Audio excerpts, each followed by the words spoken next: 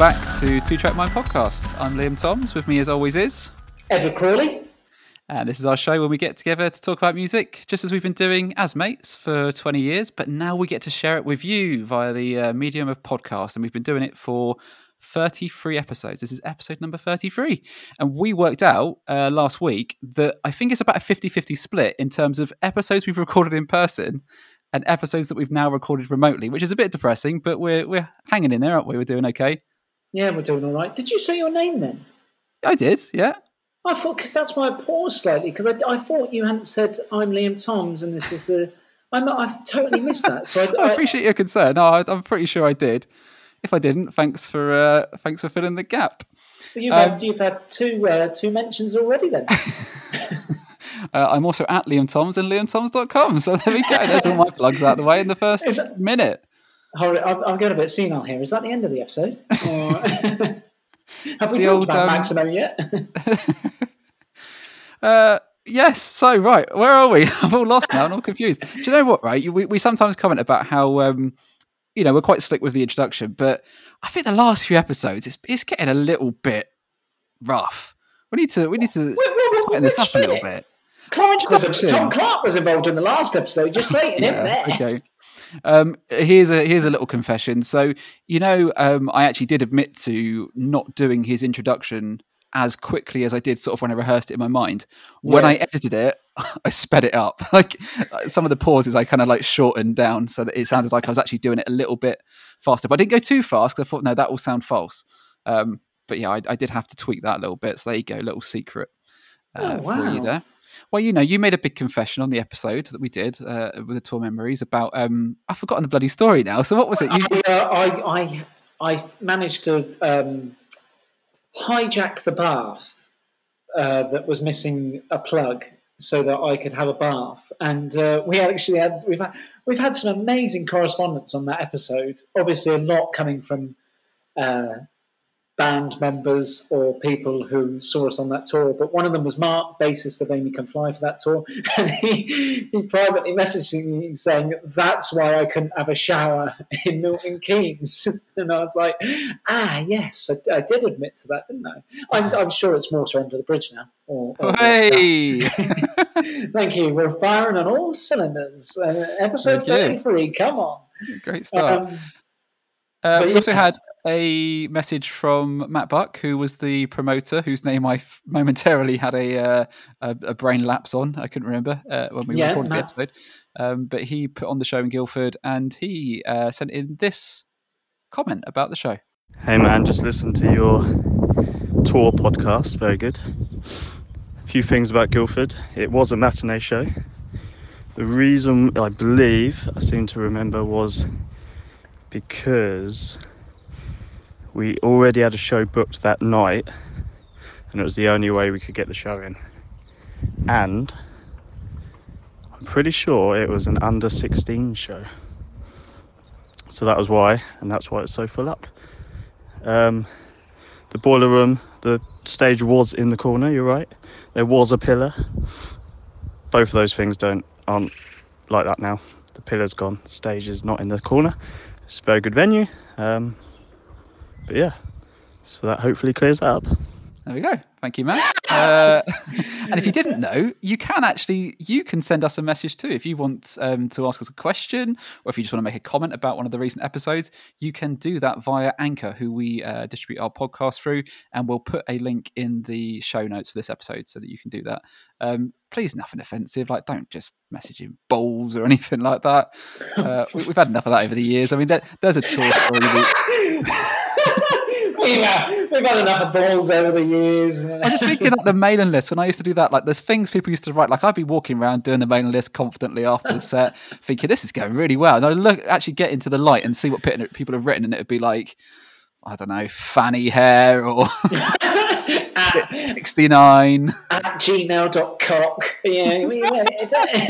Yeah, you know it. Was it you? Was it? You're going to confess that now as well? You were spoiling my mailing list. No, that mailing list was your thing. You were the socialite of I was social as well. I had time for everyone, but you loved walking around with that mailing list. I don't know why I loved it so much. I think it was just because I was prepared to get it done. I used to love the Me and Greg always used to watch you open your fresh pack of big biros and get the clipboard out, and you'd sit there and you'd get all the sheets tidy. And there's another thing we didn't talk about on the last episode, actually, especially with having Clark with us. Like, he became my keyboard tech, so that when we finished the set, I would just jump off the stage, go and grab the main list, and just head out into the crowd and start selling CDs and getting people to sign up for the main list. And he would actually have to pack down my keyboard, which is like the most bougie thing that ever happened to me, I think. Shouts of Play the Model, because he looks a bit like the fella from Kraftwerk, were shouted around many venues across the north. Who else could he look like? The fella from Sparks, maybe. This town isn't big enough for the both of us. He certainly doesn't look like he certainly doesn't look like his namesake, Tom Clark from The Enemy. Oh God, he's got 2 foot on him. Just quickly, jump straight in here with a fact. It's a good one though. Foo Fighters in 1995, on this day in 1995, made their live debut. Oh, okay. And today is the 3rd of March. It was in Portland, Oregon. I think I'm saying that correctly. Portland, Oregon. So it was a 25th anniversary last year, I think. So, yeah, that makes sense, I guess. Well, I'm reading it off a website. You said 95, right? Yeah, 1995. Yeah, so 25. Yeah, it's 26 years. Bloody hell! Mad, isn't it? To think it was. But also, just quickly, bearing in mind, you sort of expect Foo Fighters to have been around that long. In 2002, Will Young, winner of Pop Idol, scored his first UK #1 with Evergreen on this day, 2002. Wow. That's amazing. I can remember that clear as day. He sold over 1 million in the first week. It became the biggest selling single of 2002. It was a big deal. It was a big deal back then, Pop Idol. It was back then. And I'll give him his credit, because there's a few songs of his I genuinely do like. He was one of the... It wasn't too long after that the winners started to become, I don't know, just proper shit. I know some have gone on to have... Famously, the person who comes second normally does better. Also, I think Ollie Murs came second, and he's done all right for himself, hasn't he? There certainly was a trend of that. Yeah, I think the guy that won the Ollie Murs years was Joe McElderry. Yeah. I think he's now in musical stuff, isn't he? Yeah. This is taking a very odd turn for an alternative music podcast. Right, let's get it back on track. The problem is we've not got a set topic for this episode, because there's been so much good new music that's come out in the last few weeks that we just wanted to spend a bit of time catching up on talking about some of those. I was thinking about this. It's got to have been the best February in a long time. And is it just because there were a lot of albums that were saved and held back from 2020 that suddenly it was like every week there was a really big album being dropped, and they've all been good? It's bizarre. I just think like if these records had been released last year, because there was still some good stuff that came out last year, like if 2020 had been the year that it was due to be, it would have been massive. Yeah, like one of the albums we are going to talk briefly about is just, there was a segment I brought to the table a few episodes ago, quite a few episodes ago now, and I think this is an album I'm happy to put forward for that segment. I'm sure you know what it is. I don't know if that's the first album you want to talk about. What was the segment? Perfect Album. Perfect Album. It's funny because when I was listening to this album, I was thinking, this could be a perfect album. I'm telling you now, and I'm going to drop the F-bomb, so if you're easily offended, turn off now. It is fucking phenomenal. I got really panicky then. He's holding the CD up. I could hold my vinyl up. We are talking about Maximo Park, Nature Always Wins. Liam and I have both sort of sang the praises of Maximo through many episodes, debut albums, gig memories. We've discussed the singles building up to this. But so we were both extremely excited. I don't know, you listened to it before me, didn't you? Because I was having a bit of a day at work where I couldn't wear headphones because a customer... I won't. She's not going to listen. I won't say her name just in case. I won't say where she's from because she'd easily work it out. But she's a natterer.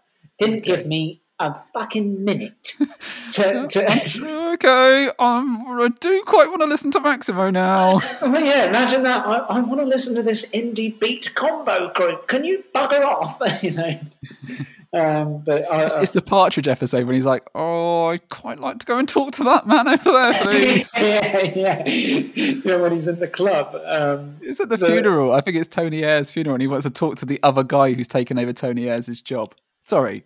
Yeah, this is going to be a tangent-filled episode. I can sense it. Well, he does that again, doesn't he? In the mustard. When he, at the that's right. Is that Mr. Collins? Yeah, at the Norfolk Bravery Awards. The Norfolk Bravery Awards. Yeah, with the wheelchair. Oh, fucking hell. We could do an episode on Partridge. We certainly could.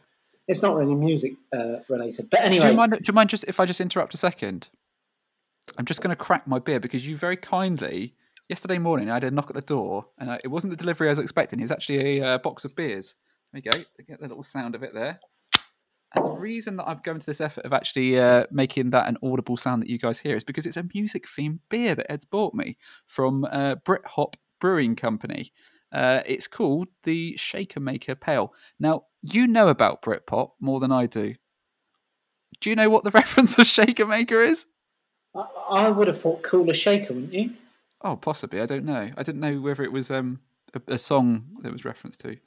Oh, you've put me on the spot there. Sorry. Shaker Maker. You're into that ASMR. Oasis. It's an Oasis track. Okay. Which makes more sense because I've just seen the label on the can, and it does look quite Oasis-esque. Well, that's Noel Gallagher's guitar that he plays. Oh, okay. Sorry, I should have shown you the can before I gave you the question. No. I bought. That is to say, thank you. Obviously, as some might know, I had laptop issues, and you've kindly lent me your laptop, and long overdue to say thank you. So I've bought you some beers. Yes, lovely. Thank you. What's it like? First taste was very pleasant. Thank you. What is it? I'm pretty sure it's a pale ale. It is. It's 4.8% pale ale.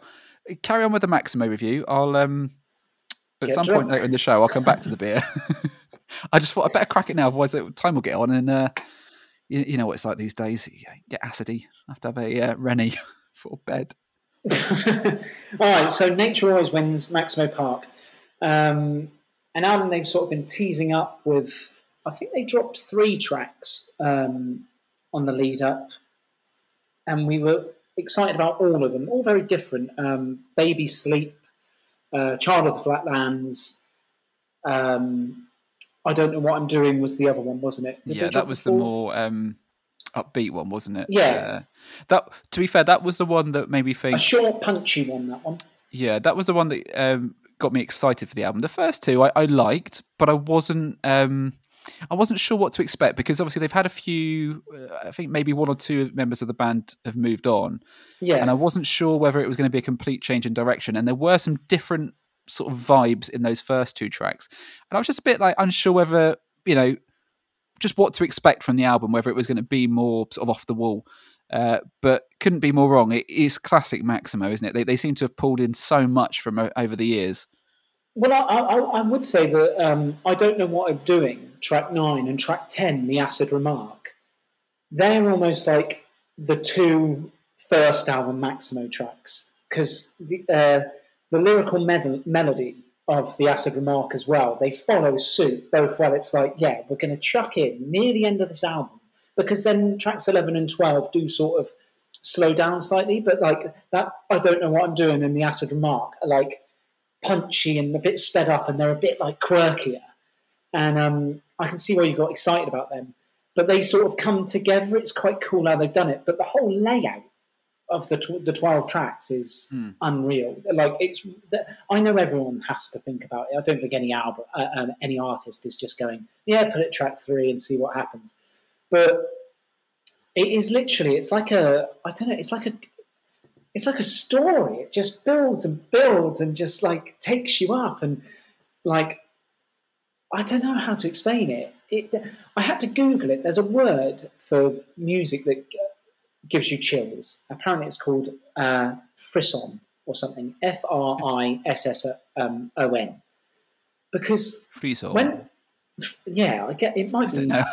origins of French, but it's that feeling where you almost your hair stands on end, that goosebumps feeling. Mhm. And Maximo are one of those bands that have done that for me. You know, another band that I'd say do that for me. There's a few chords in Smith's songs or Morrissey, like Suede Headed Morrissey, that intro music, that whenever I hear it, it just makes me tingle a bit and I go, ah, there it is. And I almost stop what I'm doing. And like versions of You came on and I was like, and it's one of the longer tracks, I think it's like 4.5 minutes. The chorus and everything just gave me that feeling, and that's track 2. And track 1 was already like, this is awesome, loving this, really enjoying it, didn't want to get too carried away. Then this Versions of You came along, and I was like, oh my god, like, bang, another track. Baby Sleep, I already knew, but I was like, let it play out, love this track. And then Placeholder happened, and I was like, oh dear God. And Placeholder, where bearing in mind I've just referenced the Smiths as being one of those bands who gives me the chills a bit. It's got that sort of punchy guitar, and then it breaks down into that arpeggio, and it's so Johnny Marr. It's so the Smiths-esque in its tone and the way it's played, and you've just got Paul Smith's lyrics over the top of them. Like, oh my god, it's mad. Like one of the lyrics in Baby Sleep is complicated, and then he rhymes it with complicated. And there's not many who get away with that. Do you know what I mean? It's like it's. But you know that if there was another word that was better than that one, he would have already thought of that. Like yeah, it was deliberate. It's definitely deliberate. Like feel so complicated, and like it's just like he's done it. Every word, every melody is so deliberate with him because he I don't know. The album was so good. I wanted to cry. Like, brilliant. Like, start to finish, and this was the first listen. I was like, you no. were in your van when you were listening, though, right? So you could cry. I was out on a walk. If I'd been crying, I worried that people might have approached me. Are you okay? But do you know what I mean? It was just, it is honestly, it's, mate, I know we're not one to get carried away, especially you, like Less Than Jake, your favourite band of all time. Oh, 15 minutes in, there's the mention. Wait. All right, when they started dropping tracks, I was like, your bloody TV's on again. In the background. Oh, that's 2 episodes in a row that the TV switched itself on. I tell you what, right? If people have started a drinking game to this show, well, they won't be drunk. I'll tell you what, they've had 2 big hitters there in a row. 1, Less Than Jake reference. 2, the TV switched on. All right, let me explain the Less Than Jake reference because I was sort of goading you to sort of get you excited, wasn't I, in the build-up to that Less Than Jake album? And you kept coming back at me saying, yeah, it was a good track, that. Yeah, I'm looking forward to hearing the rest of the album. And I'd be like, no, it's got remnants of this. It's always been like this, though. You've always been more excitable than I have. Like, yeah, but my excitement kicks in about 7-8 months later, where I'm like, oh, this is fucking brilliant. But it's like a delayed excitement. But even you, this is what I'm referring to. Even when I messaged you and I was listening in the van and I was like, another one.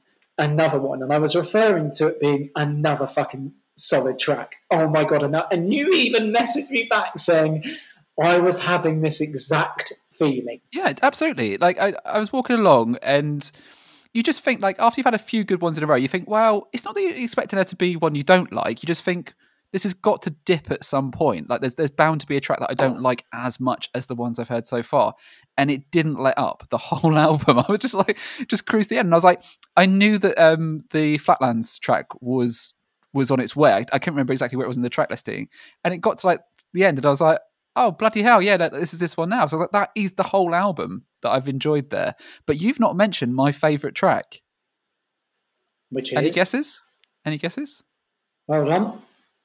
I reckon your favourite track, but I have it written down. I'm going to go your favourite track being Ardor. Bang, you got it. That's the one. because of the female vocals that end it. And funny enough, as you were saying that, I was looking for her name because it is credited on Her Spotify. name is Pauline Murray. That's it.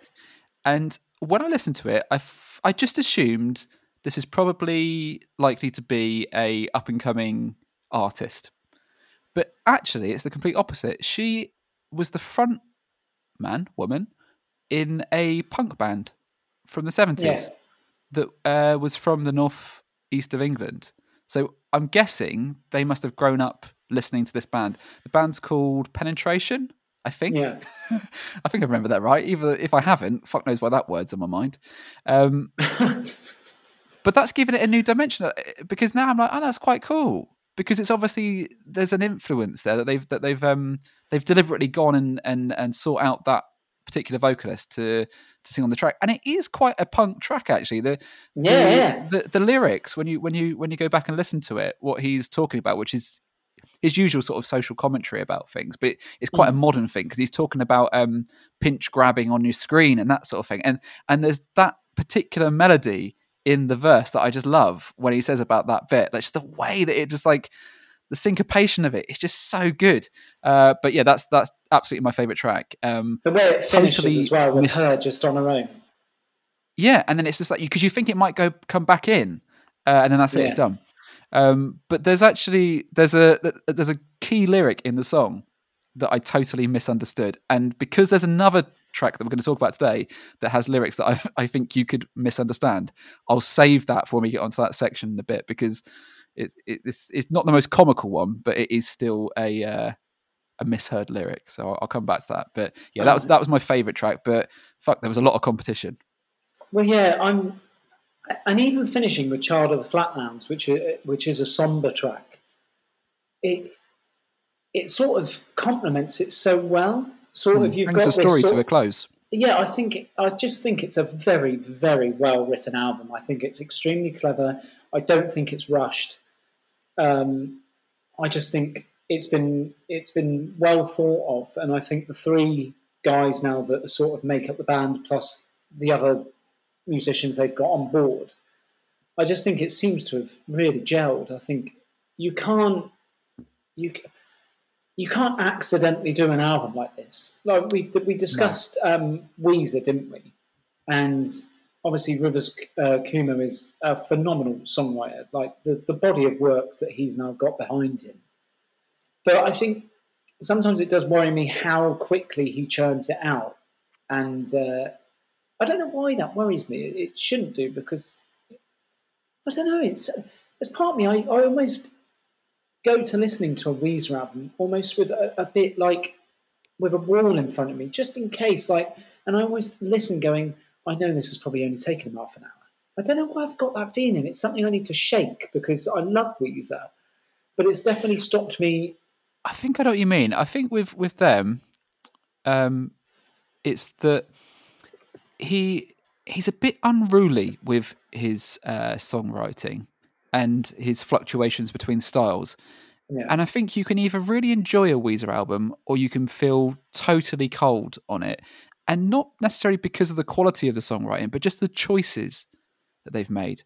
Like, there's been a few tracks on albums in the last few years that I've not had any time for at all. And it's not that I didn't think they were any good, just didn't like the style, like the approach that he went for. There's a couple on the end of that Black album that I was a bit like, it just like veered into a genre that I just wasn't interested in, which is why in a way, going back to, obviously we talked about the latest Weezer album a couple of episodes ago. That's why I quite liked that he'd kept it on one sort of plane for that, OK Human album, that it was pretty consistent throughout. Like it was almost like he just like concentrated for a little bit and focused on sort of one idea rather than bounced around a bit too much. But that's Weezer. But with this album, I definitely, not because they are a band who I feel very. I think ultimately, like, this is why I love loving a band. You know, and I'll try and explain it, but please excuse if it comes across a bit, because this is sort of ad lib now. I've got no notes on this, but one of the reasons I love giving the time of day to new albums, because a lot of people I know, like, there is a thing with liking music and then loving music. You can listen to the radio and enjoy a track and then never worry about hearing the track from that artist again. Whereas there are the majority, I think a lot of our listeners from the feedback we get are the same. So I'm hoping they'll understand. But, I will, whether or not a band that I love has had a bad album, I will still check out the new album just because they have a bad album. And now I'm not saying Maximo Park have had a bad album, because they are a band that I would argue have been consistently good, changing the sound. I don't think they've had a bad album. Some I prefer, some I don't, but I don't think they've had a bad album. But what I mean is, like, a band could have a proper crap album, that's it, you write them off. Whereas I would then go, well, what are they offering now? Let's hear what they're doing now. It's like The Offspring, which we're going to talk about because they've just dropped a new track.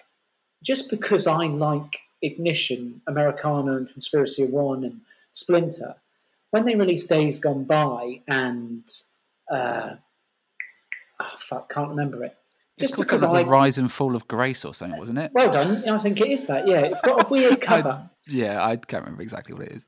Doesn't mean I wouldn't check out the new album that's going to let the bad times roll. Because there's been 2 albums that I really wasn't a fan of, I'm still going to check out the new album. But some people, I know they have this attitude where they just write them off. Now, Maximo came out when the indie boom was massive. In fact, I'd probably say Maximo were one of the biggest. They went from being like a 400 cap venue band to playing bloody 3,000 cap Brixton 3 nights on the trot. They were part of it. Other bands that came out of that sort of time were like the Bravery, Razorlight, all these indie bands that got just huge. And Maximo, they've ridden it out. They've stayed with it. They've had this lineup change, but they've consistently making music and touring. Yeah, the venue sizes have changed, but for them to then come out with this album now is just like, this is why you stick with a band. This is why you give them the time of day, because sometimes they just then go, bang, do you know what? We've taken our time with it. Listen to this. Yeah. And I think I'd suggest you go back and check out, if you've had a band that you loved and they did a couple of if they've released new music, go and check it out, because it might do. I'm not surprised Maximo did this, because, like I said, I've loved pretty much all of their career, but this could easily be my second favourite album of theirs. Yeah, I think it may even edge into first place for me. Yeah, only because of and it's difficult because I'm still sort of like riding on the high of it just coming out. We'll see whether some of these tracks stand up, in a year's time. Only because sometimes if a track is like an instant classic, sometimes you just not get bored of it, but you just kind of like that initial kind of excitement just kind of like wanes a little bit. Not for me, I get excited about 8 months in, as I just said, but I think track for track, it might be my favourite. It's certainly up there with Too Much Information, which was another of my favourites, and possibly Our Earthly Pleasures as well. Yeah, yeah, I'd have to sit down and do a sort of 1-for-1 against A Certain Trigger, but potentially it's a stronger album than A Certain Trigger. But A Certain Trigger, it would take. That's got nostalgia and everything. It would be a tough one for me. But it's definitely second favourite already. As we've talked about before with A Certain Trigger, it's got that that sort of like youthful energy of them being a new band and all of that comes with a first release. But I think this has got like some like, say maturity. Maturity gets thrown around as a term, doesn't it? But it's got like, there's some experience in the songwriting behind this, and obviously the slight change in personnel is obviously just shaking it up a little bit as a band, and they've put out a really good, fresh sounding record. I'm really pleased with it. Oh, good. Well, it's nice for us to agree on something. I'm also really pleased with this beer. Just to come back to that, I've been enjoying that. You hopefully you've not heard me burp a couple. You are of drinking times. it quick. It's very easy to drink. Can I read you the description? Yeah, crack on. Thank you. Right, hold on a second. Right, Shake and Make a Pale. 90s Brit... For fuck's sake. It's only 4.8 and I can't even get my words out. 90s Britpop culture... I was on a roll then. 90s Britpop culture and good beer led Stu and Dan to embark on a nostalgic journey, sharing their favourite tunes and home brew recipes. Shaker Maker reflects on one hot biblical day at Nebworth Park back in 96. Cheers, our kid. It does actually say that. I'm not taking the piss. It actually says that. Right, here we go. This is my favourite bit. Oatmeal on the drums.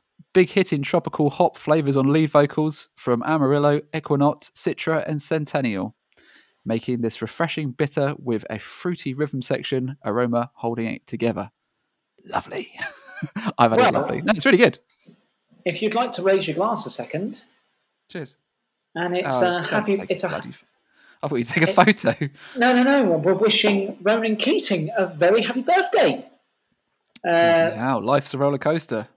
Born this day in 1997, he had hits with such singles as Words, When You Say Nothing at All, and Life is a Roller Coaster. So, happy birthday, Ronan. Yeah, I jumped in with that one there.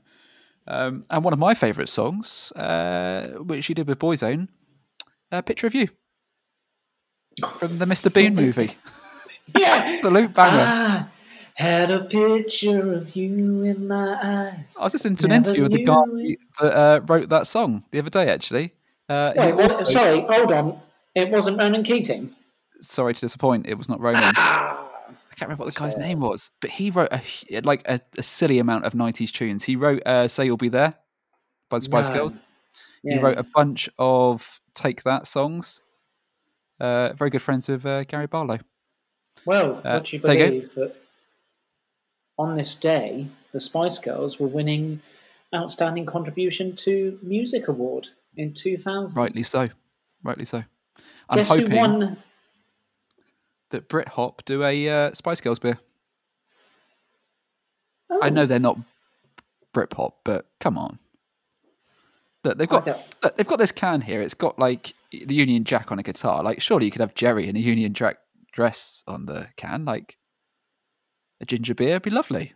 Yeah, a bit of blue for the boys. But we're acting as if we've got no content, but we've actually got quite a lot to get through because two big pioneers of the punk genre dropped new singles over the last couple of weeks. The Offspring dropped "Let the Bad Times Roll," and Green Day came out of nowhere with "Here Comes the Shock." Yeah.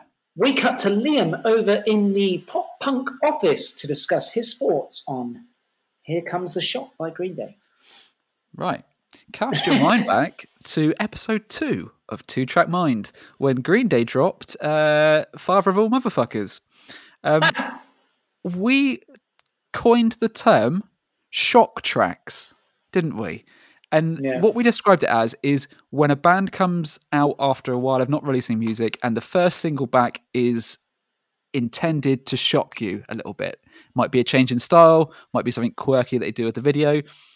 Green Day heard that episode and our expose that we did on the Secret album that they were also working on, and they've trolled us because their new single is called Here Comes the Shock. Do you think we had any influence? I could only assume that we did. But here's the mad thing. Does it not sound to you, listeners and Edward, like he says, "Here comes the shark"? Can you hear that? Well, because I can hear nothing else now. You said this to me, and I've listened to it, and annoyingly, I think you've got a point. It's sort of, "Here comes the shark." It does sound like shark. It's obviously his accent, but it does sound like bloody shark. Absolutely. So forget the connection to our episode and our cool shock tracks connection. I much prefer the possibility that song is actually called "Here Comes the Shark." Which would make the Club of the Shark happy, wouldn't it? Clubless Shark, bloody hell, that's a band we need to talk about someday. I don't have a lot to really say about the track. I liked it. I thought it was fine, but I've not. Do you know what? I've not seen a lot about it. It dropped randomly on a Sunday night, and there's been like no coverage of it at all. And in the same week that they released the track, they went on a chat show and performed as The Network. Like, surely that would have been the week that they'd have gone on the chat show to perform Here Comes the Shark. They're just not bothered, are they? I don't know what they're up to. They don't have to care. You know, We did a whole episode basically, didn't we, on talking about like what we thought the strategy was around Green Day. Obviously, they were leaving Warner Brothers. They were going to go it alone. They were working with the same management company as Fall Out Boy and Weezer. They had this whole plan around the Hella Mega Tour and all this, that, and the other. There was supposedly this other album they'd worked on that was the real album, and that the Father of All Motherfuckers was just like a way of completing their contract with Warner's. Yeah. I've got no clue. I'm stumped. I have no idea what they're up to. There was no suggestion that this was the first track from an album.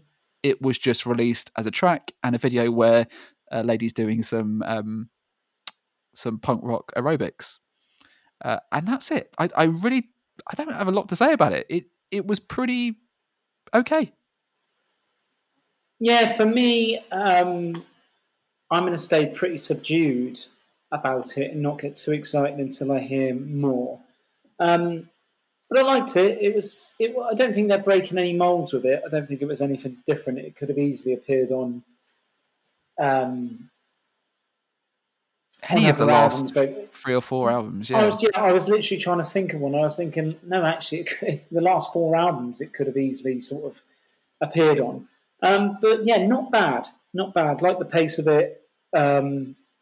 Cool video. I like the video. I watched all of it, and I found myself trying to do some of the moves. Was it like an Iggy Punch? Was one of the Iggy Punch and who else? Anyway, but yeah, it was all right. I'm interested to see where they go with it. Yeah, I really don't know what to expect. Oh, one thing I would say is that they had like a sample of like crowd noises in like the last part of the song, didn't they? Yeah. And I wonder whether, because it had a bit of a stadium rock feel at that point, and I do wonder whether that was intentional, because the whole Weezer situation, Rivers talked about how they'd made this Van Weezer album, which was supposed to be a big stadium rock album, and they kind of shelved it in favour of OK Human. I wonder whether Green Day have done a similar thing, and they've got a big hitting album that's going to come whenever the Hella Mega Tour does happen, which, looking at the dates and obviously the roadmap that we've got right now of easing out of restrictions, it could happen this summer. But we'll see. And you've got a ticket for that, haven't you? Yes, a friend did offer me one. Yeah, I don't expect to be there. I don't. I think it's going to be cutting it a bit fine because it's the last week of June. But we'll see. We'll see what happens. How about Offspring? Wow. What do you think? All right, it's an interesting one because I've got a new record player because my old one broke, and I literally took every record out, and I sent you a photo, didn't I, of the pile I had. And I went through it, and out of every band I like, I've got a stupid amount of Offspring vinyl, it turns out. So, and I do love the band. It's like one of the first arena gig I ever went to was Offspring at Wembley Arena. I went to Brixton, like some of the first gigs I travelled to London with, or got my dad to take me to London to go and see them and stuff. And so there's a lot of love there. So I'm always interested to see what they do. And I love Dexter and Noodles as a duo. And there's lots of stuff with them. The drummers, like having like 5-6 different drummers in the last, so many years. And they've just parted ways with Greg Kay, founding bassist, and I think it's going through some legal battles because they're saying he's saying that he was forced. It's all right. I didn't know that. Yeah, it's all a bit funny and it's a bit upsetting because I love a bassist and I loved watching Greg Kay play bass because he barely moves. He's just had this swagger back and forth. You watch any live video, he does the same stance and the same moves. But anyway, so I find it quite funny, the whole Offspring of late sort of scenario that's been going on. And over Christmas, I was finding it funny because they did like a Christmas picture and they released a Christmas cover. And I was like, all right. And no one knew this new album was dropping. Noodles had sort of implied that some new music was on its way because they had this sort of track. And he was like, well, that might come from the new album, actually. And it pricked a few ears up in a few interviews. But suddenly, out of nowhere, this Let the Bad Times Roll single dropped. And there's now pre-sale on the album. And it's due out in May, I believe. So I was like, all right, let's have a listen to this. And it's got a lot of elements to it. It starts off with the acoustic, oh, baby, let the bad times roll. And then it kicks into this sort of punkier guitar. And then there's a few, your favourite bit, a nod to an older song. Fuck yeah. Which is now become my favourite thing to send you a message of me just... yeah, many voicemails are just that now. So it's an interesting track in the sense that it's got like 4 almost different parts to it. The chorus, this acoustic-y feel bit, which I guess is a nod to like some of their tracks of Conspiracy of One where he made use of the acoustic guitar and stuff. I don't know. It's an interesting track. I had to check myself a little bit with it because I was very quick to go, nah, fuck it, no chance, not for me. Fuck yeah. Fuck no. But then and to be honest, I don't feel like I've done that impression nearly as good as I've been doing it all week. No, I can send you the clip you did to me if you want to drop we'll that drop that in at some point. Fuck yeah. It does it twice though, doesn't it? Because it kind of goes, fuck yeah, fuck yeah. Like, I don't know if it's an echo or there's 2, the dueling fuck yeahs. But yeah, I had to stop and think, like, when Bumping in My Trunk came out in 2011, whatever it was, like I made a joke of saying, like, this is the worst song I've ever heard. Like, and I think that was almost what they'd intended. Like, they have this thing, don't they, where they kind of do it, and it's a bit like the Shock track thing all over again. And it's kind of, they do it as a bit of a pastiche of like whatever the sort of like trendy sound is at whatever time they're releasing an album. And when you go back and listen to Pretty Fly for a White Guy, I mean, if someone was an Offspring fan at that point, when they first heard that, they must have gone, Jesus, what's going on? So I had to stop and think to myself, right, okay, you're not really digging this Let the Bad Times Roll now, but forget about it. Come back to it in, like, I don't know, a few months or whatever, when your excitement levels are built up. Play it loud, and possibly you might actually find you enjoy it, because Bumping in My Trunk is now on my Spotify playlist, and I like it when it comes on. This is quite fond of it. Call Perez Hilton, get Punktastic on the phone. Is this an exclusive? You now have, as he sips his beer, ladies and gentlemen, he's sat back in his office reclining chair as he's just said, Bumping in My Truck is now on my Spotify playlist. He's just sipped his Oasis beer and he looks so proud of himself right now. Like, you should see the smile on his face right now that he's just admitted to that, as if he's like some sort of like a bloody guru or something. Like, you'll all be listening to it soon. Fuck yeah. I get what you mean though. I'm quite fond of it. Well, the new one. I don't know if it... No, I'm quite fond of Bumping in My Trunk. I don't know if it's the nostalgia. I don't know whether it's like got better with age, like a fine wine or something. I don't know. It's an unlikely candidate for being a fine wine, but I like Bumping in My Trunk. I think it's fun.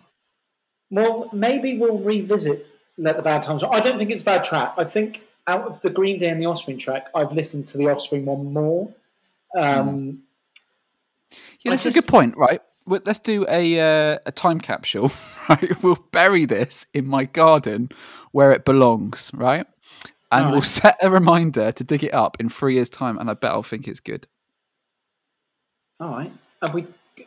Should we record a different episode for the digging, or because it would be odd now if you went outside and started digging. The cats might come and join you. Well, you want to talk about NoFX, don't you? So you just bang on about that for a bit, and I'll go and dig the hole. No, we're going to save NoFX because I think Okay. we're going to save NoFX, which because we did tracks from NoFX last week. Yeah, can we talk a bit about that though? Because we started to have a conversation about this on the phone the other day. If you think this is too personal, tell me, and no one ever hear this bit. But too personal. Yeah, well, you tell me if you think this is something. This is a production meeting rather than for Well, a I podcast. masturbated about the masturbation. No, not the masturbation. Oh, that's not what you're talking about. Sorry, I've got confused with the conversation. So Clark is probably the first. Well, he's the first person that we've invited to contribute to the new release part of the show. Yeah. So he's up first on the episode that we just did. We've prepped him and told him to think about some songs you want to talk about. He's come out with the 2 recent NoFX tracks, right? Yeah. I hadn't enjoyed them that much, so I was just quite happy just to let it pass and just okay, cool, right? I'm watching you on the screen, and to be fair, you were polite. Can I weigh in a bit here? You said. And you're like, yeah, of course you can. Yeah. I didn't think that much of them, you said. And to be honest, right, it there was nothing wrong with that, right? It was just comical that it was the first person that we'd had on to give some thoughts on the songs that they liked, and they just got shot down. So as I told you, I when I spoke to Clark after and thanked him, obviously, for coming on the episode, I said I'm sorry that Ed didn't have such a favourable thing to say about the 2 tracks that you liked, and he said, no, that's all right. He said, it's all about difference of opinions, isn't it? And I thought, yeah, he's right. Because my thing is that I was quite happy just not to say anything and to kind of let him have his moment. And actually, as it happens, he liked that you gave your view on it. And to be honest, I didn't really have much of a view. So that if I felt particularly strongly, then maybe I would have weighed in. But it just sort of made me think a little bit about the tracks that we bring to the table, because I think you are honest about things. And for me, if there's something that I've not enjoyed as much, I tend to just let it slide. And now I'm not saying that I'm right and you're wrong or either a variation of that. But I just feel like personally, if I've not enjoyed anything, I won't talk about it. I'd rather spend my time talking about the things that I did really like. And in part, that's because when I used to write reviews of things, whether it was music or whatever, it surprised me how easy it was to write about something I didn't like and how hard it was to write about something I did like. And I think I'm enjoying the challenge of being positive about things. And I think that was what was really nice about the Maximo review that we spoke about earlier in the episode, is that it is more of a challenge to, when you like something, you kind of go, yeah, it's good, it just clicks. But to really stop and think about what it is and to try and articulate that, I think is more of a challenge than just to kind of slate something and say that it's no good. So I like that challenge of talking about the stuff that we really enjoy. But I do totally respect your honesty on things and your want to say when you didn't enjoy something as much. So yeah, I kind of took that back a little bit, and I thought Clark's feedback was quite good actually. Well, the thing is, one person's butter is another person's margarine.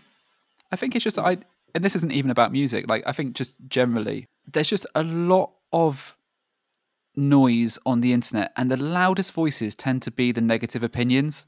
And whatever fandom or whatever you're into, if you start to watch those videos that relate to that particular thing, that particular topic on YouTube, for whatever reason, the algorithm always tries to feed you negative reviews. And I guess it's just because that stuff just rises to the top.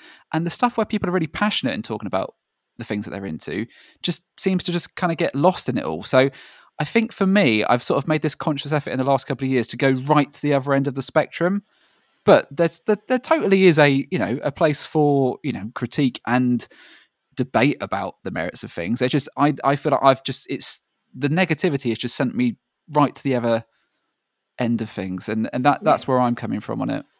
I think I would always be open to a negative or a positive comment, and I think what I've always tried to do, if I haven't liked something, I always want to give a reason to it. Now, this stems back to school, and you'll know exactly who I'm talking about, but there's no need to mention names. But there was one point where... I think I'll listen. You never know. I think I know what you're about to talk about, though, because this was actually what I had in mind. Someone once said that NoFX were factually shit. That's exactly it. And I said, well, no, that's your opinion. And their comeback was, no, they are factually shit. Now, back it up with some evidence, and I would have maybe considered it, but I will never consider that as a comment. I don't particularly like, Lady Gaga or Ariana Grande, but I appreciate what they are doing. Now, I would never turn around and say they're shit, because they're not shit. They're multi-million selling artists. I can tell you why they're not my cup of tea, but that's all they are. They're just not my cup of tea. And as it happens, some of the tracks they do, I appreciate, but But not meant to call you out at all, but earlier on in the episode, you said about the about like after Will Young and stuff on like Pop Stars and those sort of shows, you said what came out after that was a bit shit. Well, was a bit shit, not factually shit. Was a bit shit. No, but only again, I'm not trying to catch you out here. It was just because when you said it, I thought bit hot onto the collar there. Bit hot, really. No, I'm going to give you that opportunity to elaborate on that. I've got to go back as if I'm in a fucking courtroom. Look, what I meant by that, all right, is Will Young for me, from the tracks that I checked out, I like that Evergreen track, Leave Right Now, Friday's Child, Jealousy. I can name you tracks that I've enjoyed of his, and I do think he is a talented bloke. Now, your Joe McElderry's, there was another fella, the other fella, Liberty X.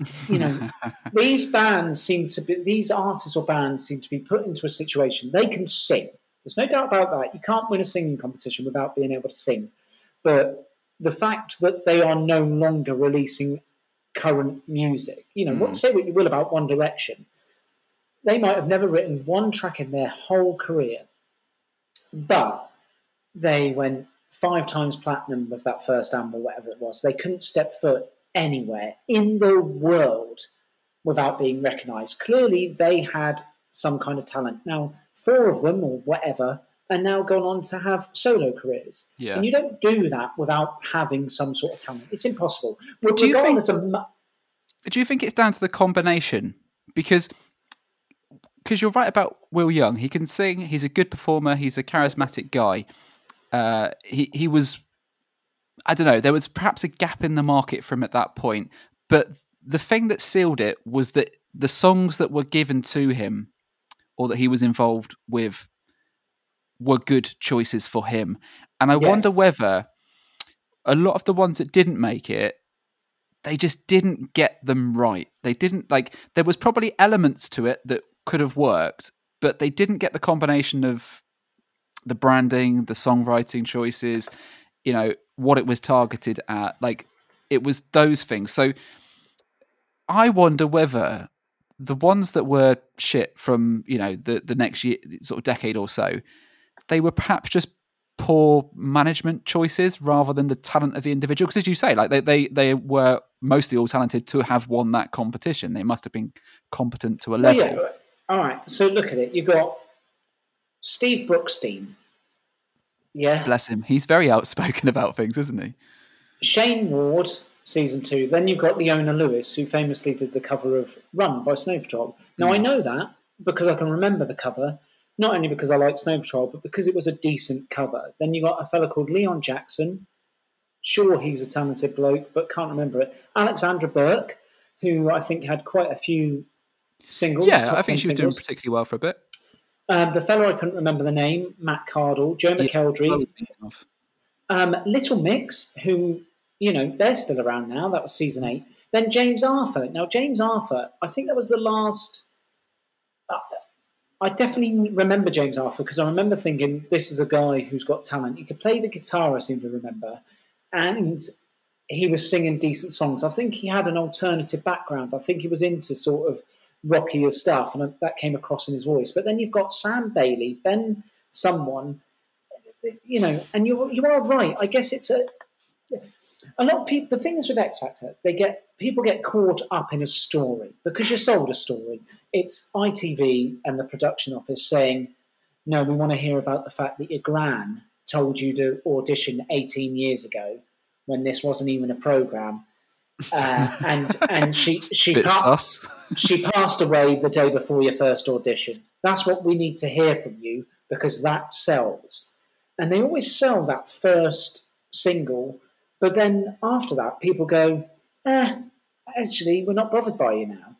And obviously, some break through, like Leona Lewis and whatnot, when the second single comes out, and people go, "Oh bloody hell, they can sing," and they've been sold something, but then they invest in it.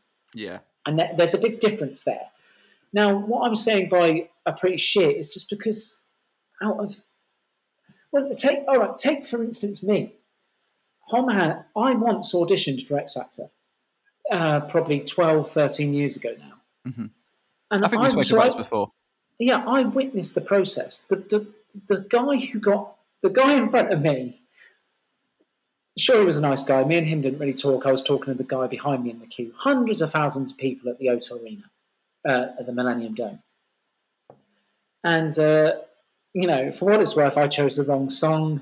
I sang Jason Mraz, I'm Yours. It just wasn't big enough. Reggae favourite. Well, it wasn't big enough, blah, blah, blah. It was an absolute... I shouldn't have done it in the first place, but it was an experience. I shook Dermot O'Leary's hand. But anyway, the fella in front of me sang a version of Lionel Richie's Once, Twice, Three Times a Lady. And, no disrespect to anyone with this version, but this is how it was sang. You once, twice, 3 times a lady. He got given a golden ticket. And there I am behind him, rubbing my hands together, composing the text to my mum, saying, I'm getting through. Fuck yeah. He got the golden ticket, got sent through to the next round. That was the end of my day. I had to get me Buster home. Right? I was giving me the BFH, the bus fare home, and I was told to do one. Right? Could you pass this man here a BFH form, please? So, but this is what it's about. It's a program. It's not a talent show. It's a program to get tons of millions of viewers. All right. Okay. You've justified yourself. You can move on if you want. God, I wish I drank in the week at the moment. You really put me on the spot there, Tomsy. Sorry, no, I just thought in terms of connecting the conversation, it made sense just to elaborate on what you meant there, because I don't think you meant when you said it what was said to us about NERFX, that they were factually shit. Because I was thinking about this. It's funny because it must have really hit home for both of us, because it's been in my head for years as well, and it was in my head the other day where I was thinking through some of this stuff, particularly because it was about NERFX that we were talking about. Now, if they wanted to say about their musicianship is factually shit, perhaps on some of those albums it was, but I would argue that actually within their genre and what they do, they're bloody miraculous at what they can do. Yeah. But the thing that I'd always argue, and I'm sure most of our listeners would agree with this, is that there's two things in music. There's musicianship and there's songwriting. And you could be an awful musician. God, that's a hard word to say, isn't it? It's almost as bad as music itself. But you could be a very good songwriter. Yeah. There's a difference. And I think we appreciated NERFX for the songwriting at the time, not necessarily their ability to play a fucking bass solo or whatever, but actually they're probably pretty good at that as well. Well, yeah, exactly that. And I think, I can't believe I've now forgotten his name, but it just so happened that the other day the Masked singer. Are you aware of this bloody Yeah, program? I know. I'm aware of it enough to know what the concept is. Fucking mental, right? Joss Stone won this year. Yeah, I saw. But we randomly were looking for something to watch. I think we were eating a curry, maybe. I think we'd had a takeaway, Christy and I. And one of both of the people in Neo, is it Neo? Yeah, Neo is the right. So the person I'm on about is Neo. So I do apologise. It's taken me so long to get there. Now he came out and the fucking panel. We could do our whole episode on this Masked Singer. They got Jonathan Ross there. You've got Rita Ora. You've got Davina McCall. You've got someone else and someone else. You know, doing a talent contest of singing. Bear in mind, this isn't a talent contest. It's just who's performed the best as a character, I guess. But Neo came out and he took his head off, and one of them guessed who it was. I think it was Rita Ora. And they said, million-selling artist, blah, blah, blah, blah, blah, blah, has been involved with this many songs.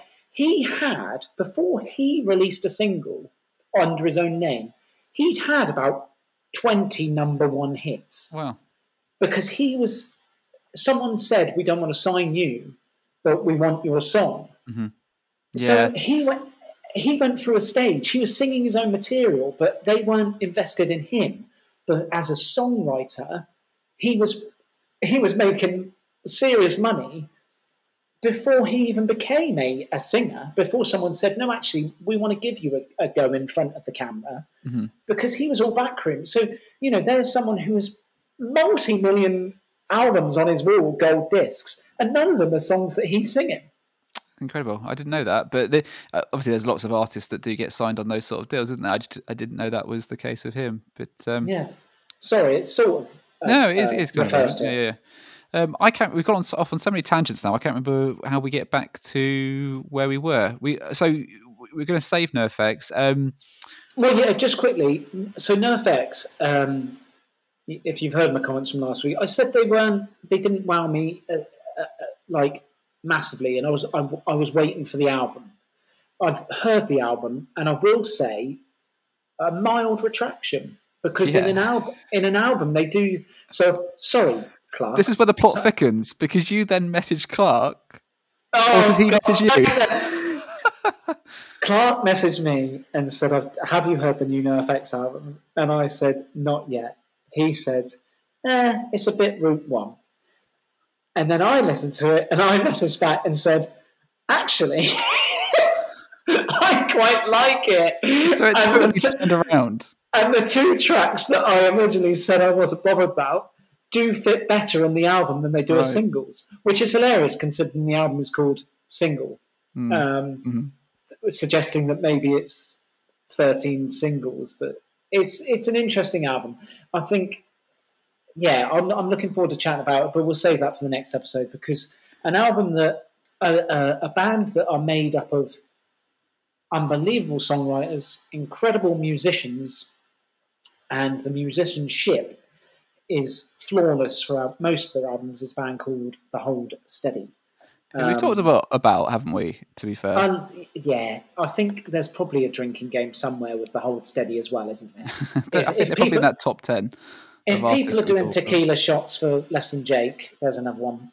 They might have started doing Sambuca shots for The Hold Steady. Nice. Some of the the OG listeners maybe. But so new album, Open Door Policy. We've been excited about this. We bigged up that Spices track that dropped not a week, maybe 2 weeks before the album. And they've done a couple of other tracks, Heavy Covenant, Family Farm, and Family Farm. But yeah, maybe let's hear your thoughts first. I really enjoyed it. I mean, it's been probably the best part of 10 years since they've actually released an album. The one they did before this was a sort of combination of singles and stuff. So this was a bit of a surprise, because I felt that maybe they would continue in that vein of just doing EPs and sort of one-off tracks, because it seemed to be that they weren't looking to be a band in the conventional sense, because they don't tour that much anymore. They do the weekenders in different cities. So I wasn't expecting an album from them at all when this got announced. And I think it makes sense that it's an album release because it is quite a overall good sort of rounded collection of songs. Like it works well as a package. And I enjoyed them for the most part. I've got ones that I like, sort of the standout tracks, ones that I perhaps need to spend a bit more time with. But overall, another good album, and just contributed to this incredible month that we had in February of album releases. The singles are obviously all very good. We talked about them before. There was a couple of other standouts for me. Unpleasant Breakfast, with its, if you've not heard it, this is a bit of a spoiler. So if you don't want to be spoiled, then just mute for a couple of seconds. The strange sample in the chorus that goes woo, Yeah. woo, which is a contender for my favorite sample of the year, alongside "Fuck Yeah." And an unusual choice, but a great track. And another thing that we were talking about recently is program beats and how they're starting to get used in a tasteful way. That track has like program beats on the verses. And I thought that was done really well. So as I was listening to the album as it was going through, that was the first track for me that was like, that really sort of like pricked up my ears, and I took attention. I paid attention to. A couple of other ones I really like. Me and Magdalena, is that what it's called? I can't remember off the top of my head. That's right. Yeah, that's correct. His delivery in that is really good. I mean, we love Craig Finn's storytelling, but there was something about it that was very classic Hold Steady, but it was just welcome at that point in the album. I think I said to you that the album overall was kind of lacking some more shouty moments. Yeah, I tend to agree there. I think there are bands that are known for having quite a few sing-alongs at their live shows, and he's a very sort of animated performer, and he sort of riles the crowd up. He will leave the mic and shout it to the crowd, knowing that we are the crowd watching are shouting it back. And I think it does lack a couple of them, because I think it is more of an album of stories, and whether or not it's a bit more casual, isn't it? It's a bit more laid back. And I don't know about you, but for me, at times, I was struggling to kind of pick apart what differentiated these songs from his solo stuff. I think there were some tracks that I was like, this sounds more like Craig Finn's solo material than it does the Hold Steady. But I don't know that that's a bad thing necessarily. It wasn't like I disliked the songs at all. And I really like his solo stuff too. But it just, I wonder, and I think there's a lot when an artist does some solo material alongside the main band, I'm not sure where he sees the line as being. Do you know what I mean? Like what he would consider to be when he's writing, what would he consider to be Hold Steady, and what would he consider to be Craig Finn? For me, I found it such an enjoyable listen. But coming away from it, and I've listened to it maybe 4 times now since it dropped. For me at the moment, there's no massively standout tracks, bar Spices, which I loved from the off. And I love Family Farm that was dropped, and there's a track Lanyards, which I really enjoyed. And probably my favourite set of lyrics on the album are possibly the Prior Procedure. Oh, yeah. In fact, I might, because I've got a link up. I think I've already... So it's an album without choruses. I don't know if you've noticed this. There's no standout... There are choruses, but the choruses aren't repetitive. And I wonder if that's... I hadn't noticed that, but I'll listen up for that next time. Well, yeah, listen to it.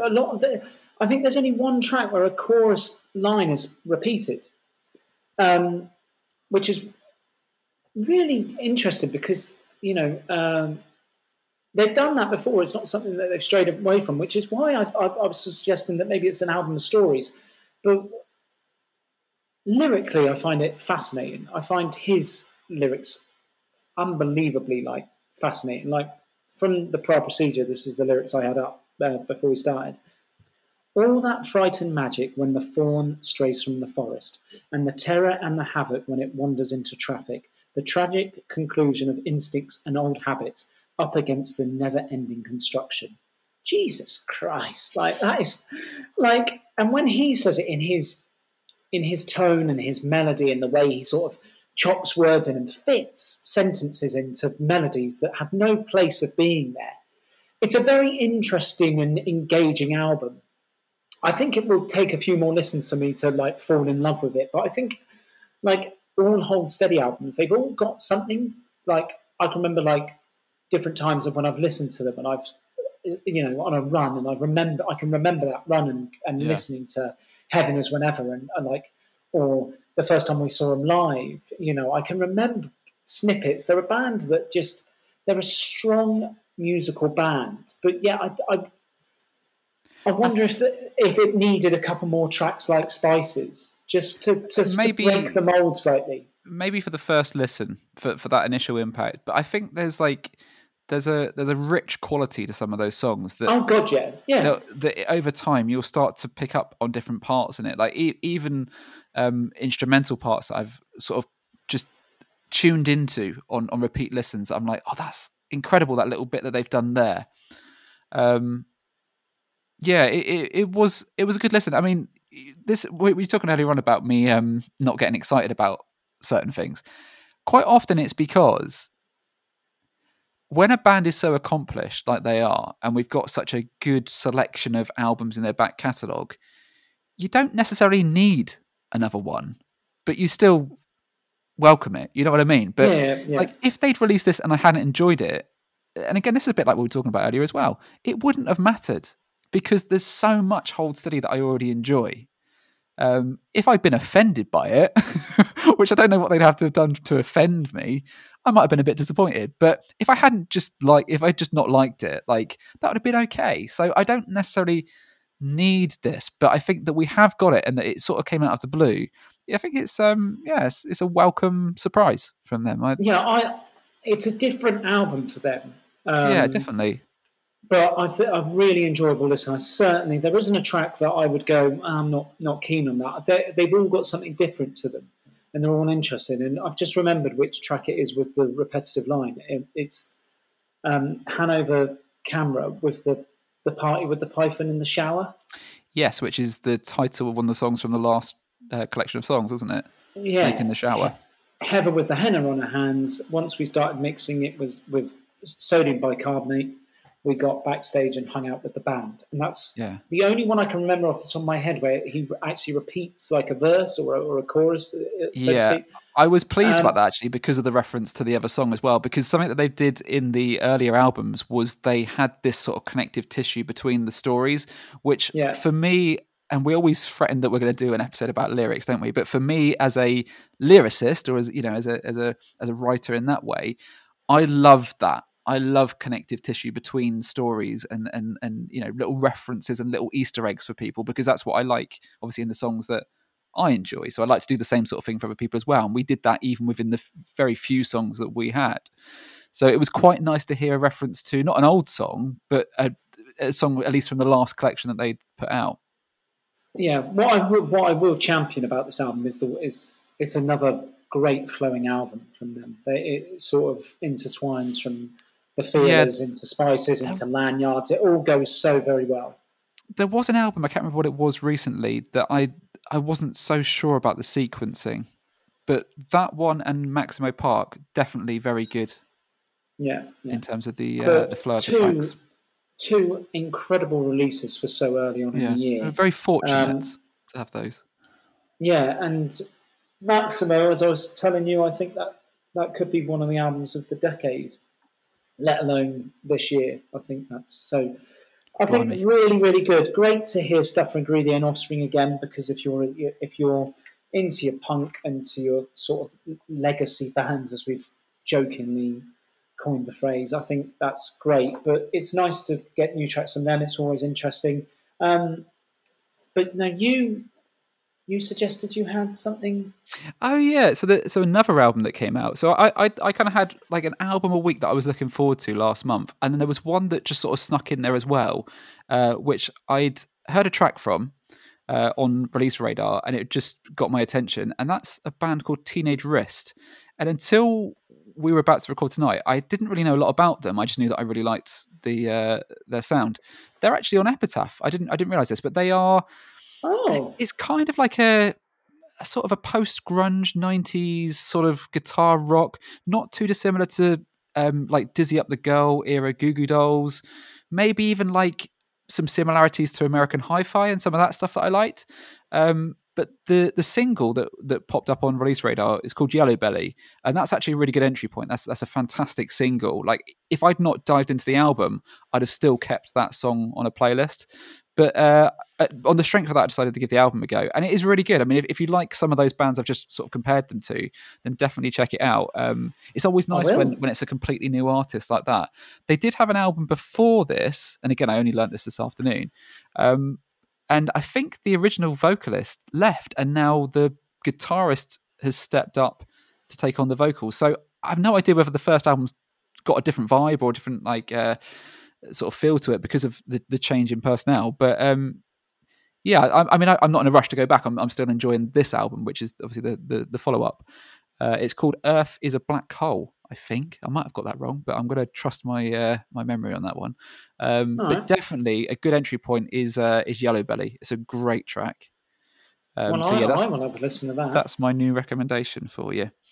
So that, yeah, what a big month it was. I was really really surprised that we got so many good new releases, and then Weezer was like a week before that. So it's pretty much been 6 weeks of good albums.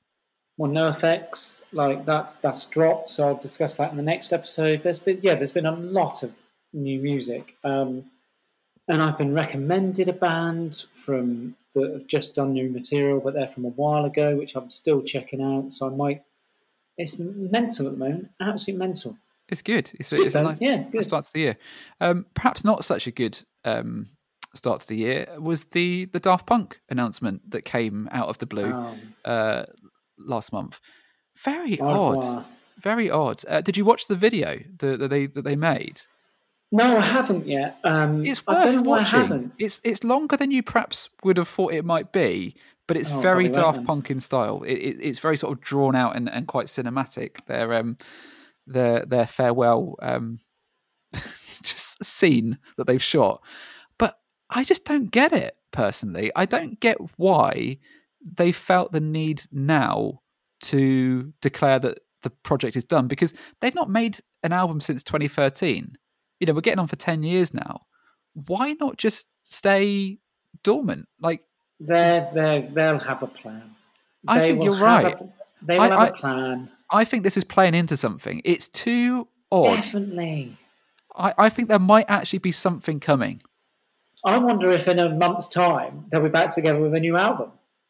I just wonder whether there's going to be like a, the Lost Album or something like that. And this was just the beginning of the campaign that, in very Daft Punk style, they've started with the end, if that makes sense.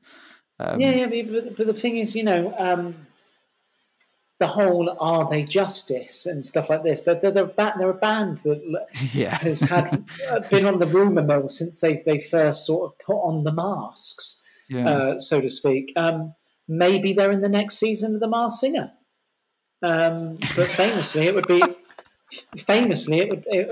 a pretty shit episode because neither of them sing. They are producers. Well, also, if they were wearing their masks, people go, "Well, we know that mask. That's Daft Punk." Well, yeah, but what's my name, mate? I'm not taking it off until Daft, Mr. Punk. Oh dear. But it was. I felt bad for you. I sent you a little message and said, "Well, we talked a lot about previous episodes on this show, but I think back to that bands we'd like to see live episode, which I'm convinced is cursed, because not only did we set ourselves up for a year with fuck all gigs, but also one of the bands that I wanted to see, or one of the acts, if you consider them to be an act rather than a band, is no more. So I put money on this being something. Yeah, I think you might be right. There was something about it. Well, you watch the video and see. There was just something about it. I will watch it. Yeah. Right, I've got a new feature. Yeah, I'm looking forward to this. This is quite a fancy little box that I've got here. Have you seen this before? It's got a little glass panel box with tape decks cassettes on it. Cassettes, yes. Yeah. I like it. Right, inside the box is all of my gig tickets ever. And I've been sorting through them in the last couple of weeks, and they are now in date order, but not chronological. Yeah. So I can tell you all of my March gigs, right? So I'm going to go through a few. Some of you might remember. So the first one, Saturday, 5th of March, 2011, Real Big Fish at Southampton Uni. Do you remember that? Yeah, I was there. Yeah, that's a good one. With the Skints supported. Probably one of the first support tours that they had. And Suburban Legends. Yeah, possibly. I can't remember, but yeah, possibly. That would be about right. Monday, the 6th of March, 2017, Sum 41 at the Guildhall, Southampton. Shame I never went to that one. That's good. To that one. Gutted. A little bit further back in time, 9th of March 2009, Polar Bear Club at the Joiners. That was a good show. Oh, I never went to that. Do you know what? I don't think I've ever actually listened to a Polar Bear Club album. That's another band that I quite gladly see live, but I've never really followed it up in terms of listening to any of their music, really, other than a few singles. Here's a good one, right? You remember this. There's another Real Big Fish one here. 9th of March 2004, Real Big Fish plus which bands at Southampton Guildhall? Goldfinger, The Matches, and Zebrahead. Yes, he's got the whole bill. Well done. 10th of March. That was a show. That was amazing. That was a big one. That was when Dan Regan still dressed up as the bee. 10th of March 2013, Bounce and Souls. Where was that? Oh, Wedgwood. That was good. Oh, I wasn't there for that one, was I? Now here's a very topical one, very timely. 10th of March 2018, Electric Ballroom in Camden. Who did we see? 2018? Yeah. The Hold Steady. The Hold Steady, that was right. That's the London Weekender. Are you going to do any of the live streams that they're doing this weekend? Yeah, I think I will. Yeah. Yeah, I think I'll do at least one. Definitely. What else we got? 2015, 26th of March, Lagwagon at the Wedge. With Flatliners? Yeah, you're right. 26th of March, 2010, Motion City Soundtrack, Electric Ballroom. That's one of the first gigs I went to with Samantha. Oh, I wasn't there for that. Okay, this one you were at, 28th of March, 2017. Who did we see at Southampton Guildhall? Feeder. Correct. Bloody, can you see through the tickets? I can't see through the tickets. And finally, for March, I've got 31st of March, 2007, the Bournemouth International Centre, affectionately known as the BIC. Fall Out Boy. I was going to say Fall Out Boy. Oh, okay, I should have given you it to as a question. Did you go? No. So you have put them in month order, not chronological. That's correct. So that I can go through them. I'll do them once a month on the podcast just to. Well, maybe I'll sort mine out because I have got a pile of mine, but mine are in chronological from 2002 to present day. Cool. So I might not be as quick as you, but I could reorder them, I suppose. But that would be an absolute ball ache. It did take me an afternoon, yeah. But I feel like it's paid off.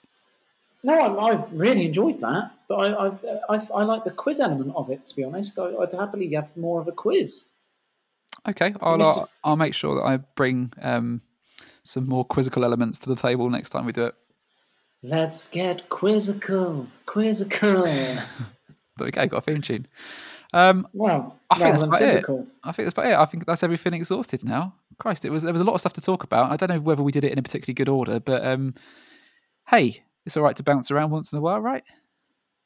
Yeah, absolutely fine to have a bounce around. And if you're bouncing around with someone, please wear protection. Thank you, Alan.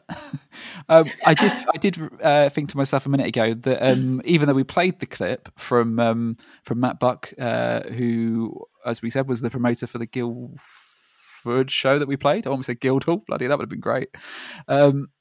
It is also worth mentioning that he's got a new podcast called Emo Dad, which you can find on Spotify. Him and his friend James are going through some songs that they enjoy, and the first episode is pretty much teeing you up for what you can expect. And what's it called? The Shape of Podcast to Come, isn't it? That's the name of the episode. That's the name of the episode, yeah. So yeah, go and if you like listen. if you like mates talking about music, which if you've got this far in terms of our podcast, then probably it's a safe bet that you do. Then yeah, go and check out their show as well, because Matt's been very supportive of everything that we've been doing in the last few years. And I think we're going to have Matt on it as a guest at some point in the not too distant.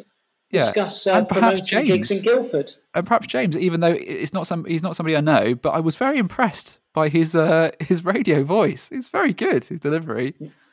Yeah, but really enjoyable. But yeah, obviously because we weren't the only gig Matt put on at the Boiler Room. That would be strange. That would be very odd.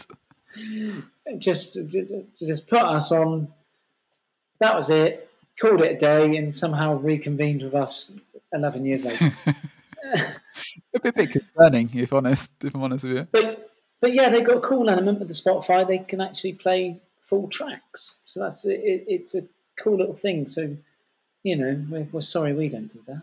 No, but if you do want to listen to some of the songs that we've been talking about, then do make sure that you go and check out our Spotify playlist, the traditional format. Called Ed and Liam's Infinite Playlist, and you can always find that in the show notes below. Other than that, Ed, where can people find you? At Run With Ed, if you please. Thank you. And I'm at Liam Toms. Oh, I've already said this on this episode, so yeah. Say it again, mate. You introduced yourself twice. At Liam Toms and liamtoms.com. And the podcast you can find across Instagram, Twitter, Facebook. We've got a Facebook group. We're all over the place, aren't we? Yeah. Can I just say I really didn't enjoy the last episode, but tonight has been really, really good. That is a little Easter egg if he has listened, because obviously I caught him out, didn't I? Where he wasn't quite up to date with the podcast about the NerfX book. Who? Oh, Tom. So me saying I didn't enjoy this. We'll see if he comes back and has listened this far into this episode. If any of you have listened this far, well done. He was showing off as well with that Hayley Williams story. Oh yes, I wouldn't like to say I took her to dinner, but well, Oh, I did buy her a few whiskies and a shepherd's pie, no less. No, genuinely, I think that was one of my favourite stories we've had on the podcast. Oh, but he's got bloody... Sir Thomas has got 101 of those stories. He's definitely someone we will have back on. He's a dark horse. He's a dark horse because he's not played in a band. I think he may have He played bass. Yeah, he did. So I think he may have been in a band, but I don't think he ever really played shows. So his side of things has obviously been more on the sort of managerial promotions, that side of things. And actually, because we've been posting photos of Canada Water at a few of the venues from the tour that we discussed, maybe we'll drop a few of the photos that he's taken. Yeah, definitely the Katy Perry and Pixie Lott ones. They're some of my favourites. And the Saturdays, they were very good. Yeah, it's funny that you asked for private sort of wipe clean versions. Oh, no. Come on. For the tears of joy. These are all artists that I like. Because obviously he took photos at Warped Tour. There's some great ones of Rise Against and Tom DeLonge. Fair play to him. He's why are we singing his praises? He's not going to listen. We've proved that already. Well, anyway, to reiterate, I have actually really enjoyed this episode. That was a fun episode, and I look forward to these anyway. So if you look forward to hearing them, let us know if you've got a topic that you'd like us to cover. We have covered stuff in the past that people have mentioned. Maybe you could do this, maybe you could do that. We always try and take any feedback, so you can always get in touch with us at 2TrackMindPod on Instagram and Twitter. Have you done this? Yeah, I've done it. Oh, sorry. For some reason, I was too busy worrying about you maybe introducing yourself for a third time. I think I zoned out, Hey, look, as I said, we've done well. We've had some very slick episodes recently, so yeah. I think this has been slick. This is one for the old school, the OGs, those that remember what open mics means. Oh yeah, the open mic massive. So for anyone who did get those tattoos and you were like, oh for fuck, I'm gonna have to get that covered up now. The the fucking pricks have stopped it. Don't worry. Get your tats out and share some love. Lovely stuff. See you all later. Right. Bye for now.